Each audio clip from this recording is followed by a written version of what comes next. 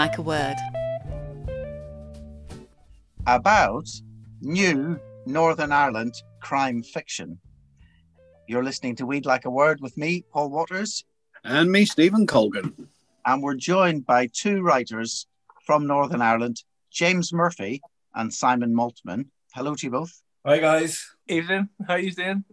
James is the author of the Terror Trilogy. That's The Rise of Terror, The Terror Within, and Dark Light. He also teaches. He's involved with the Northern Ireland Festival of Writing.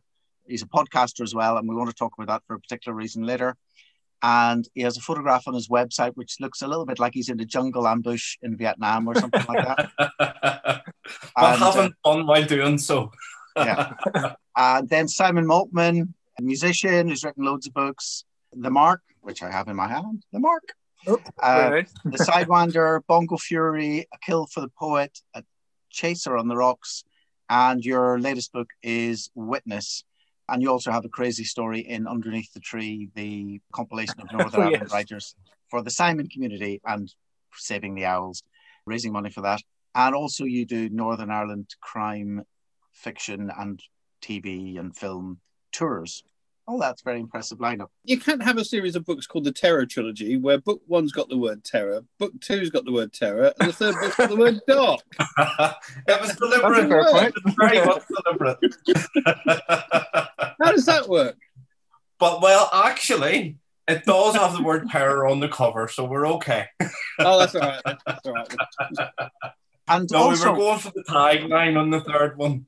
I thought it's a very audacious thing as well, James, that the baddie is called Terror. That's his name. Yes, well, he's an alter ego of a journalist, a local journalist who has ideas of wanting to be a famed serial killer. So he's kind of studied serial killers all his life, but he also has a little bit of a daddy complex, if you like, of trying to impress his dad. So he wants to be the most recognized serial killer and therefore has to be suitably named. Now, there's another reason behind the name, but that comes in the last book, and I don't want to give anything away on that, but it becomes more suitable, let's just say, towards the end. Well, it's better than him being called Barry Murderer, isn't it? I mean, Peter Terrorist. I quite like Barry Murderer. Hi, I'm Barry Murderer. That could be the next sequel now, James. I was going to say that book 4 ruined now. Yeah. The Murderer quadrilogy. Yeah, I know. The only real person called Terror, there was a South African political figure called Terror Lakota. And of course, the famous comedy actor Terry Thomas. It's not all going to be this bad, I promise you. Well, I wonder, should we kick off with a bit of a reading so people, because people in Northern Ireland will know you, but people elsewhere may not. Simon, what about you? Yeah, sure. Yeah. A couple of pages from the latest one. This is from Witness. Yes, that's right. It was just out the tail end of last year. I had the interesting situation where just where it worked out, I launched 2 novels last year, and one was in the first lockdown and the second was in the second lockdown. So I don't have a third book for this lockdown, unfortunately. I mustn't have been writing quick enough. You're not causing the lockdowns. Just checking. Well, it's part of the publicity stunt, really, just kind of trying to set that whole thing off. You know, if he announces a 4th novel, I'll just start locking down straight away. I'm just imagining you have a character called Lockdown to match James's terror or something. That well-known double act, Murderer and Lockdown. Yeah, well-known double act. Jerry Lockdown. Give us a bit of the context of Witness. It's my 6th book in, I think, and I've always kind of skirted around the whole Troubles thing, and I think most writers these days in Northern Ireland do tend to sort of think trying to avoid the Troubles as much as possible, but it's always there in the background. It's always going to be a bit of an elephant in the room. So this is probably a bit of a post-Troubles book, dealing with characters who were around in the Troubles. Some of them are older and were in sort of paramilitary circles and things. Some of them were a bit younger, and it features on a pastor called Pastor Tom, who was in Pastor his teens. Tom. So Pastor Tom, Tom, he's like an evangelical minister. Yeah, that's right. It's a slight kind of sect, really, which is sort of blossoming in East Belfast. I had to be very careful, actually, because every time I tried to look for a name for a kind of semi-Christian cult, every name you could think of has been taken. there were many rewrites to make sure it didn't offend anybody. So he's trying to turn his life around. He was involved a little bit dabbling in the past, but more his sort of godfather not the Godfather, but his actual godfather, was involved in paramilitary circles, and he comes to a place in his life where, particularly where the money is needed for the church, and he's trying to do the right thing, but he needs to sort of go back and speak to these people again, and he actually needs to borrow money, and it's all set in a week, and it's just gradually everything kind of goes pretty pear-shaped. I just wanted to see how much you could push a character you would hope is still likable, or maybe could be redeemed, and see how far you can push him, particularly if he thinks he's always doing the right thing, but actually he could end up doing some pretty terrible things. Let's hear about some of what bad Pastor Tom has been up to. Yeah, there's a kind of simultaneous story through the book where you're not quite sure what's going on, and this is just the start of that. This is the first page. The black Audi rolled noiselessly to a stop. Silence. The road outside the car was quiet and still, as if standing poised, without knowing just what for. The surrounding countryside appeared bereft of wildlife. Perhaps it was too cold even for the foxes and vermin. On this part of the Craigantlet Hills, there were no streetlights, and the winter's evening was already solid black. It surely was bitterly cold, for the moon was hiding too. The driver had switched the engine and lights off further up the hill, and the car had rolled lazily to a halt a few metres up from the house. It was now parked next to an old farm stone wall, consisting of jagged rocks, placed one upon another. On the ground, a puddle lay in a pothole beside the front tyres. A residue of oil had left a pattern like a dirty rainbow inside of it. There was at last a sound as the wind roared down the hill and tried squeezing its way through the edges of the car windows. It hit the car like a breaking ocean wave. Either side of the property and across the other side of the road were empty fields. The wind could sweep back and forth whenever and wherever it pleased. It ripped the poster from an electric pole, the election earlier in the week, and blew it along the road. So that's just a wee bit, sort of just sets the scene for that wee part. And then there's I'll let you into a secret. There's a couple of bad guys in the car, and they're going to get up to no good. So what do you draw on to write, to come up with this?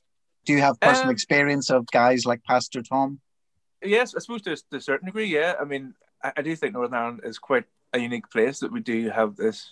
I think it's a very specific type of Christianity here, and often evangelical Christianity, and it's even very different from the South and then different parts of the UK. And it can be a breeding ground for all sorts of kind of meeting houses, and sometimes they've got very staunch views on this and that, and quite different from maybe some mainstream Christianity. So that did sort of set me off on that idea. The criminal element, no, I don't have personal experience of, but I've always been a massive crime fiction fan, and I suppose it was always going to be crime that I would end up writing, really. Does that ring true to you, James, that sort of picture? Yeah, absolutely. I mean, Simon has set the scene there perfectly on that, particularly on, obviously, kind of life in Northern Ireland, particularly in certain areas. What he's saying about the kind of church and the idea of a sect also kind of rings true to me as well, because I worked as a head teacher for a school for 11 years, and that school was catered for a particular religious group who often found themselves having to defend the idea that they were a sect. So it's certainly something that has possibly filtered into my thoughts, my own writing as well. What school was that? Can't name it for legal reasons at the moment, so sorry. I hope you have that disclaimer handy. I don't want any burning crosses on the front lawn or anything, you know. I gotta say, as the sort of only Englishman and sort of slightly tokenish Irishman here, in the fact that I've got an Irish surname and my grandfather was from Belfast, it's very strange looking across the water at Northern Ireland and just how sectarian it was. Because I mean, as you know, over on this side of the pond, you know, I think things are fairly laid back religion-wise. All right, there's been a bit of tension between Christianity and other religions, but within Christianity itself, you know, it hasn't erupted into violence for a few hundred years. And you know, from our side of the fence, looking over and seeing things like, you know, even football teams being segregated by, you know, which particular branch of Christianity they chose to follow things. It's very alien to us. It's very alien. Yeah. So I can understand why perhaps people have, I mean, quite apart from the fact that the Troubles were so distressing and disturbing for people who lived through them, I can understand why maybe people don't incorporate it too much into novels, because it's kind of hard to understand outside of that environment. Yeah, it's true. It's even hard for people, like I said, who even from down south. Like a good friend of mine from Sligo, and he's been living here about 15, 20 years. but he still finds it strange. And he was struck when he first came up, and his dad was actually a minister, but he was still struck up here, like, why are you all so uptight and so like heavily religious, but in a different sort of strict, staunch way. Sligo is right next door. Sligo is right next door. It's not like they're right down the far south. I mean, they are right next door to you. Yeah. But I suppose even our younger generations are coming through now. I mean, I have a daughter who's 8 years old, and trying to explain the reasons why we do some stuff the way we do is completely alien to her. Yeah. And rightly so, I have to say. Like for instance, I suppose Simon and I, and well, actually all of us, I suppose, are of that kind of second generation, what they talk about in Northern Ireland as second generation PTSD. So, we're still very much the generation where if someone knocks the door late at night, you're kind of, you're on high alert kind of thing. Or if you see a strange car in the area. So, when you're kind of looking out the window and telling your daughter to stay away from the window and that kind of stuff, she's like, why? And you're thinking, just do it.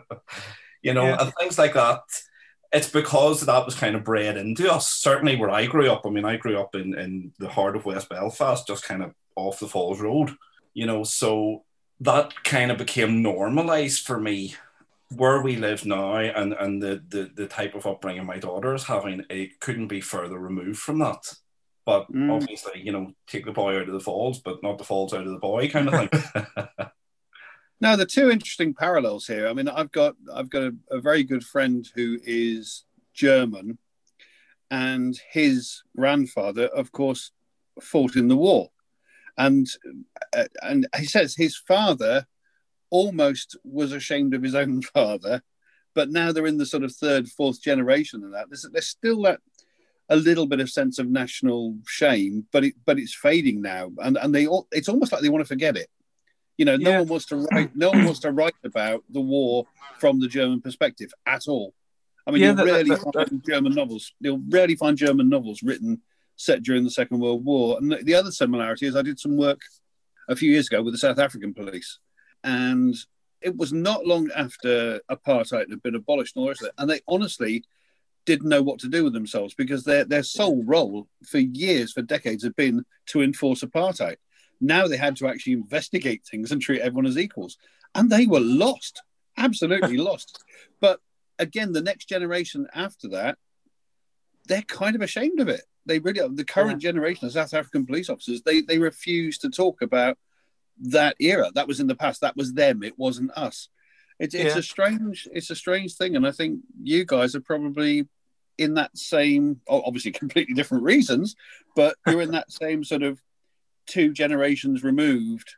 And so now, it's interesting to see that, like you were saying just now, Simon, about the fact that you've almost tiptoed around the Troubles up until now. Yeah, definitely. And I think when you speak to, any local writers or when we're doing panels and talking about this sort of thing, everybody was kind of the same because everybody was more like in their teens or whatever, sort of before the Good Friday Agreement. Everybody was like, I'm not writing about the Troubles. I'm not doing the Troubles, but it does end up creeping into everybody's books. Well, there's some people who do, like Adrian McKinty, his series set in the 1980s. Yeah, I suppose that's a bit of it's a bit of an anomaly, although I suppose because it's set, because it is set in the Troubles, so it's set in the 80s. But I suppose most other people purposely chose not to, to a large degree, Brian McGillivray and Stuart Neville and Jared Brennan, they wouldn't really so much, but then it does definitely creep in. You mentioned Jared Brennan. I'm reading this at the minute. Shocked. Oh yeah, I just finished it. It's very good. I'm 209, I think. I mean, it's very good. But getting back to you two, how rude! How rude of me. But I think it's true though. That's why there wasn't a lot of crime fiction written during the Troubles from here, because the whole point of crime really is, and why everybody loves true crime dramas these days, particularly in lockdown, you can sort of have that comfort of being in your home and watching these horrible things happen, thinking, at least I'm not there. Yeah, and, you can have that safety and you can enjoy the thrill, just like when you go on a scary ride, you can enjoy the thrill. But I think whenever there was literally bombs going off, even where I was in quiet old Bangor, there was still a couple of bombs going off and things. It was too close that people didn't want to write about it. And the only sort of books you did get was rather unkindly referred to as Troubles trash, because usually they were written in other parts of the world and would set stuff here and get all the allegiances and things terribly wrong. Oh, I've thought of another exception, a good one. Maurice Leach, his book Silver City. Silver City, yeah, that definitely is an exception. And he's still going. Yeah, I bumped into him a couple of years ago.